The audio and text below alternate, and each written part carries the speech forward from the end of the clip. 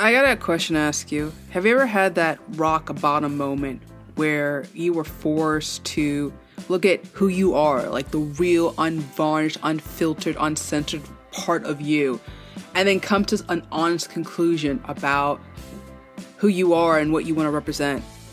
And for me, I've had many of those moments, but one clear snapshot in time happened to me when I was in the 12-step recovery program, specifically in Sexaholics Anonymous program, and we were talking about doing your personal inventory, and meaning understanding your fears and your desires and the things that handicap you from being a happy and fulfilled person. And after the meeting, I came up to somebody and I said, I don't even really know who I am. I have been the ringmaster of the circus of my life, and I haven't really discovered what really matters to me. And this is what we're going to be talking about today. For a lot of you guys, you have accumulated wealth and prosperity or fame, followers, all that good stuff. But who are you really? Are you putting up a big show for all to see, but inside you don't know who you are? If so, listen to today's episode, because we're going to talk about how to discover who you are, how to discover what matters most to you. Don't live a life that is based on what other people want or think that you need to be. Discover who you are. That's what we're going to be talking about, and you're going to get some really powerful tips coming to you after this short break. Hey, and welcome to the Introverted Entrepreneur Podcast. My name is Denise Lee. I'm a life and business coach, and I am super dedicated to learning about who you are, because in order for us to be able to be change agents, to live happy, successful, and prosperous lives, it's not about the fame, the money, the status. That's the world standard. We're talking about how you are able to live a life that makes sense for you. And if you are interested in those type of conversations, I'm all down for it. So if this is your very first time listening, make sure you hit that follow or subscribe button wherever you're listening. That way, as soon as I drop a new episode, which is usually Mondays, Wednesdays, and Fridays, you'll be able to listen to it. And I want to connect with you, not just here, but on deniseglee.com. There you'll be able to read articles and interact with some of my comments that I make on social media. And speaking about social media, you can find me on X, Twitter, whatever they are this week, at Denise G. Lee. I'm going to leave links in the show notes below so that you can be able to listen to it. And then lastly, if we are connected and you have been enjoying my content and you have been just having a freaking blast, because I've been having a blast talking, and obviously you've been having a blast listening. We've just been like homies, homegirls, however you want to call it. I would love to invite you to share this podcast with other people. We can't grow this community in isolation in a bubble. And look, I understand, let's just keep it 100. The things that I talk about are heavy. Who wants to be talking about, hey, I want to invite you to listen to this addiction coach that I know. I get it. But here's something that I want you to understand that befuddled me, but makes total sense now. And this is the idea that we are as sick as our secrets. When we are working in isolation and we don't tell people who we really are, all we do is amplify our feelings of insecurity, doubt, hopelessness. And in some cases, it can spiral into despair. At least I know that from my experience. When I didn't tell anybody anything about me, in fact, I was trying to be 5 different versions of me depending on who you were interacting with, who I was interacting with, and depending on the day. And that was exhausting and it was tiring. In the end, I never felt connected with anybody. So if you share this podcast, you're basically sharing a little bit of you, a different version of you that they may not even know or understand. And let's be honest, do you really want to start keeping people around you that only know a superficial version of you? For me, I did that for many years and it got me nowhere. This is the time I want you to invite you to start really opening up. Not just this podcast, but just in any other parts of your life. That's part of how we become us. That's part of our self-discovery process. But for the purposes of our time with one another, I want to share with you some ideas that will really help you. And it involves this idea of learning to be, and then using that knowledge to be to learn. And let me kind of break what that means, what I'm saying. For starters, too many of us are chasing mirages, approval from friends and family, the latest gadgets and gizmo. My son is like addicted to Teslas. He can't even drive yet. He's not even eligible to drive, but he loves Teslas. I don't know what your thing is. Maybe you're addicted to fame, money, power, even searching for approval from people. And we're going to talk about that more later. But despite all the hard work, have you ever really discovered who you really are? I mean, you can blame your life script, which is a mix of your social conditioning, influences from friends, families. I'm leaving a link in the show notes below if you're interested in taking a life script course. I develop a little quiz, 10 to 15 minutes, real simple, real short, helps you understand how your past influences your present. But anyway, check that out, put in the show notes below. For a lot of us, we've got so many different influences that cause us to more or less run on autopilot. For example, I always thought that I was going to be either a mathematician or a computer scientist after my brother, or my brother's rather, mathematician and computer scientist. I thought I was going to be a banker. I thought it was going to be something that I observed. And I lived an inauthentic life. And I don't know if what you're living is truly authentic. Is it really you? Because look, here's the thing. This is the time for you to have some serious introspection. And in order to be happy in this short existence we call life, you must learn to be you, which means understanding who you are, minus the negative self-talk and the societal pressure and all the criticism. And this is where you're fully individualized, as explained by the psychologist Carl Jung. And that means learning to embrace all of you, faults and all. And this also means being self-actualized, as referred to Abraham Maslow. You know, he's so famous for being known as the pyramid or hierarchy of needs, but it's much more deeper than that. And understanding your place and your value in society. And once you have achieved that B, when you learn who you are, then you can finally allow yourself to be to learn. And that's where you can embrace your inner child. I mean, I'm a cognitive behavioral specialist, and that's all I talk about is understanding your thoughts. Beware of your thoughts because they turn into words. Beware of your words because they turn into actions. Your actions turn into your character turns into your destiny. At the bank, trying to make money. At the job, trying to hustle. And everywhere you are, it all depends on the words that you say to yourself. And too many of us are running on autopilot and never even understanding. And so what we're going to be talking about after this short break is, what does it mean to be that mini me? I kind of hinted about it earlier, but I want to really dive into the mini me and understanding what it means to discover who you are, minus that crap, minus all those insecurities. So if you're interested in learning more about that, obviously stay tuned with me after this short break. And then obviously make sure you're writing some notes. And if you're interested in working with me, links about inquiring, working with me on the show notes below. All right, let's get straight to it after this short break. Okay, we've talked about a lot of stuff. We talked about how a lot of us are or have been chasing mirages, status symbols, money, power, success, what our culture says is important. And by the way, culture is very fickle and it can change.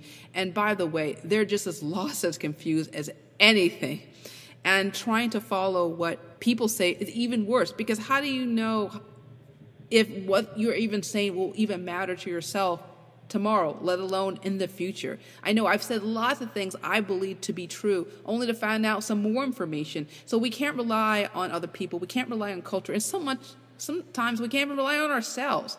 We've got to find a better path about who we are. And part of that path is doing an inspection about how we've come to be who we are right now, so that we can be able to extract the good stuff and then toss away the bad stuff.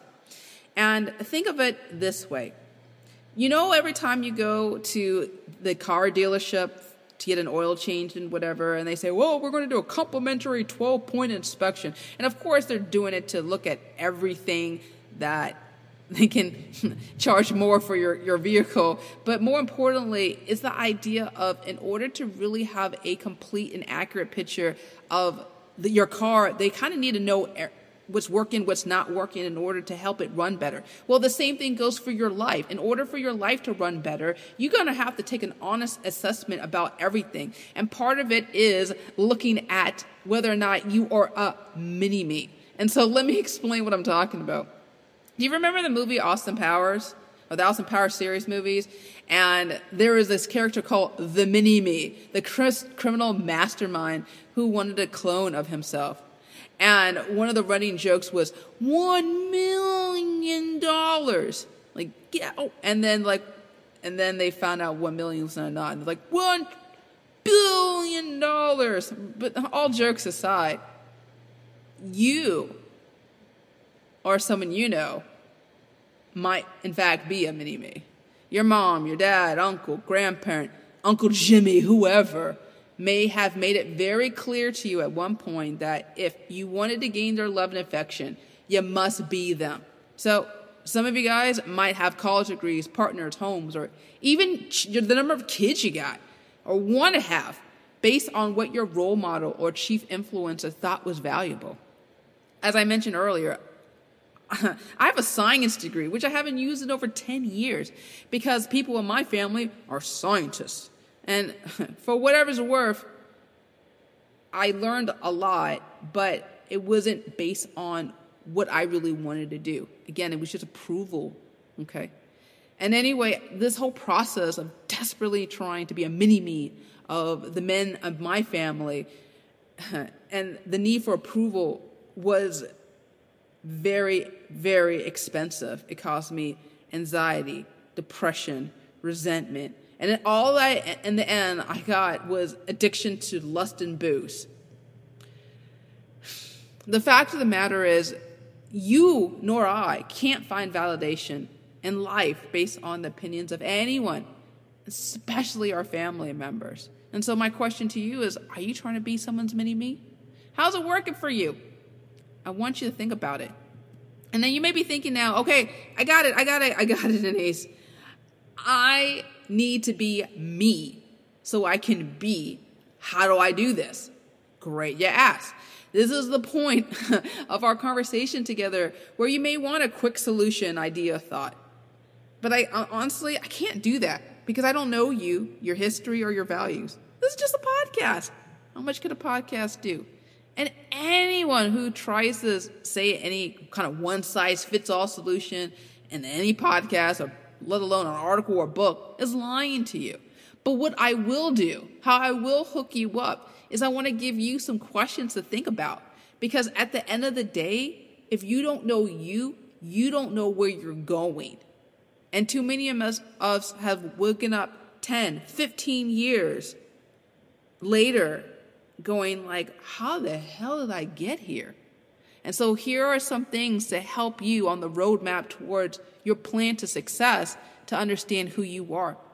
The first question is, I'm just going to be very blunt. I'm just going to be really honest. I'm going to keep it 100 with you. Is if you drop dead today, how do you want to be remembered? I mean, obviously, nobody wants to be remembered as an epic asshole, all right? But are you coveting? Are you idealizing money and fame and prosperity? Now, why is that?